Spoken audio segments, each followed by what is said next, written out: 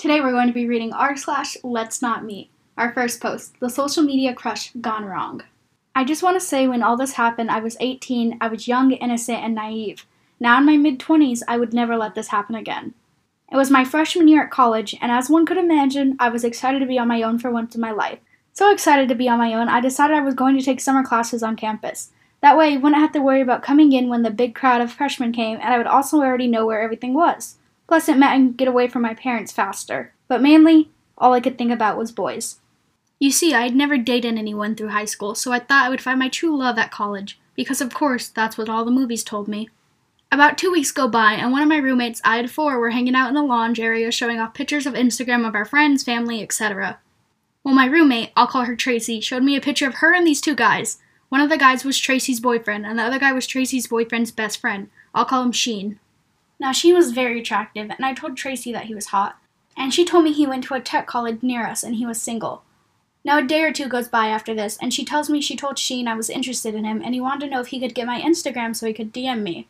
And at the time, I trusted Tracy, because she seemed like a cool, chill girl, so I excitedly told her yes. I wish I never told her yes. I talked to Sheen for about a week before I was comfortable enough to give him my phone number. At first, he seemed super sweet. He would always send me a text message in the morning telling me to have a good day at class, and he couldn't wait to FaceTime that night. And we would FaceTime every night. At first, I loved it because I'd never had a boy give me so much attention, and like I said before, I'd never dated anyone, so I was just over the moon that he was interested enough to talk to me. But it started to get annoying. He would text me almost every second of the day and try to FaceTime at least 4 times. When I wouldn't respond to him, he'd ask if I was okay, why wasn't I answering him, if I was seeing another guy. If I was seeing another guy, it would make him really mad if I was. I, of course, was seeing the messages and trying to reassure him I was okay and wasn't seeing anyone. Like I said in the beginning, I was young and naive, so I didn't see it as a red flag. Things kept going downhill, though. It came to a point where he started asking for pictures of me, either selfies or pictures of me in the mirror. I wouldn't send them, though, because I wasn't comfortable, and he would brush it off saying that was fine and I could send him pictures of myself whenever I was ready. One day I was in class for a long time because it was a lab, and it started at 7 p.m. and wouldn't end until 10 p.m. that night. For those of you who don't know, labs in college can last from 2 to 4 hours, and mine just happened to be 3 hours that night.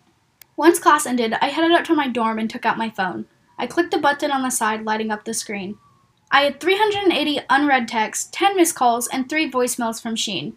Before I could even react or even read all the messages, my phone started to ring. Instead of being Sheen, it was my dad. He had called me to make sure I was alright, because he got an alert from the phone company that I had gotten all those messages. I was on his phone plan. I don't know why, but I lied to him and laughed it off, saying it was just a group chat with a bunch of girls from school. Once I got off the phone with my dad, I quickly looked at the messages I had gotten. Most of them were demanding why I wasn't answering him, and he'd come and find me if I didn't answer him.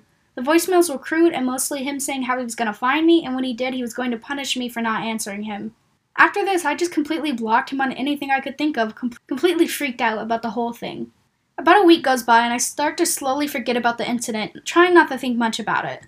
At least that's what I was trying to do. That whole week, I felt like someone was watching me, but I brushed it off as being paranoid. At the end of the week, my roommate Tracy, who I had been avoiding, comes up to me shouting at me, saying how I broke Sheen's heart, and he had called her crying, saying he didn't understand why I stopped talking to him. I couldn't even get a word in because of how fast she was talking.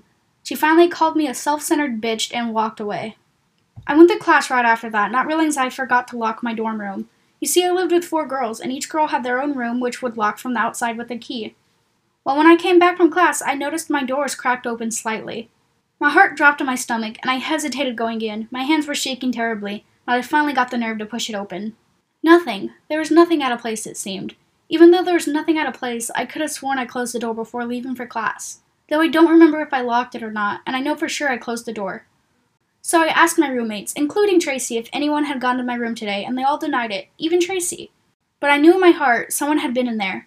I tried to brush it off, but I couldn't, so one weekend when I knew that all my roommates were going to be out of town, I switched dorm buildings and roomed with the girl I had gotten to be close friends with. After I moved in with her, I told her all that happened, and she said she would walk with me to my classes. Which, thankfully, we had most of our classes together except for the night lab, and she would walk with me to my lab and wait until the lab was done to walk me back to the dorm. One night, she had gone out of town to see her parents or something. I was walking back from my lab, and it had gotten really late that night again. I heard someone walking behind me, but I didn't pay any attention to it because class just let out. But as I was walking, I could hear their steps getting closer, so I started to pick up my walking speed.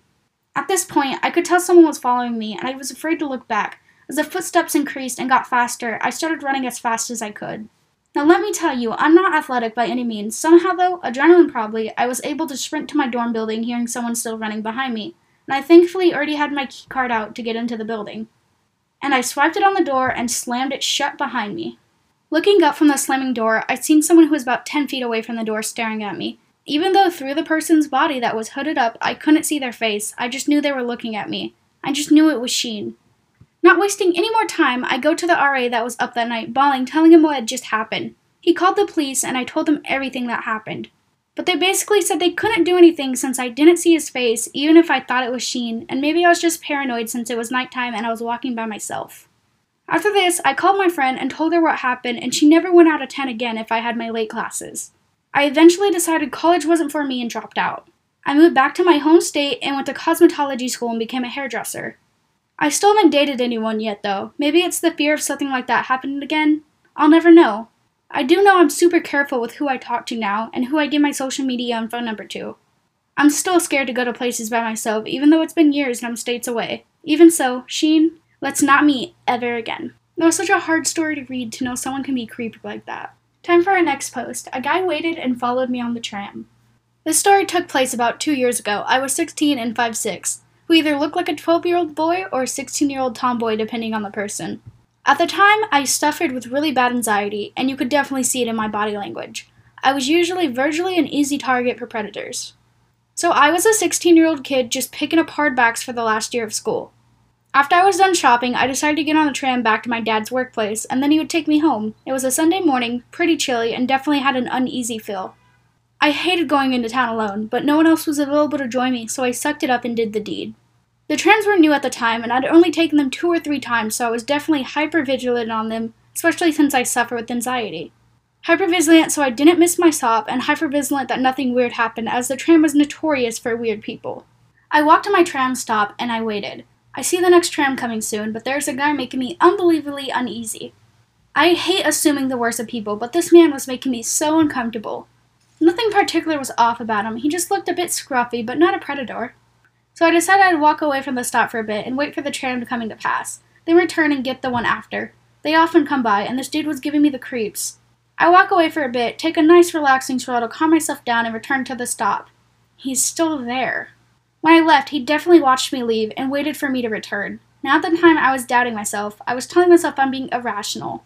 Something like this creepy dude following me couldn't happen to me, surely. We get on the tram. My tram takes about 5 stops to my dad's workplace. I walk down the tram a bit, and the man is still in my eye line, and I was in his. Now my dad's workplace is about a 5-minute stroll from my tram stop, but it's a walk down a quiet area, an area where someone could easily assault you or take you, and not many would notice, especially on a Sunday morning. At each stop, I am praying this guy gets off the tram, but he does not. My anxiety has hit the roof, and along the tram walk is only 5 minutes, I call my dad to pick me up right outside the station. My dad surprisingly agreed. I think he could tell something was off with me. So all I had to do was walk out of the tram station and make it to the car. I still had hope in my heart that this guy would not get off at my station and go to the next instead. It comes to my stop, I get off, and of course Mr. Creepy gets off too. No one else off but us two. Fuck. The guy looks at me and I look at him. We make eye contact. I could tell he was planning on walking in my direction and follow me out. I can see him panic a little, and then he walks in the opposite direction to me. Now the chilling part about this is, the station only had one exit. This man turns around, walks onto the tracks of the tram, and just wanders off. I didn't stay too long to see if he'd come back, and I speed walked to my dad's car. When I get in my dad's car, I double check with him that there is only one exit to the station, as the tram is only new and I was unfamiliar with it. He says yes, there is only one exit, and I am covered in goosebumps. This man waited for me to get onto the tram, even though he could have taken an earlier one, followed me to the station, and decided last minute abort mission. I've tried rationally explaining this to myself. Maybe he wasn't following me and he was just a weird dude. But why did his presence make me so uneasy that I decided to walk away and wait for the next tram? Why did he wait for the next tram when he could have gone an earlier one? What are the chances of him getting off at the same stop with me? Why did he not use the exit and walk onto the tracks instead? It's not like I gave him a death stare. We made eye contact when we got off the tram, and I was a 5'6", 16-year-old kid. Definitely not imitating. All I know about this experience is I'm just glad my dad picked me up outside the station. I never want to experience the feeling of being followed again. So to the weird dude who followed me on the tram, let's not meet again. That's why you have to be really careful when you're on buses and trams, because people can be really, really creepy, and and you're at their mercy. Okay, for our last post, we have 14-year-old Psycho.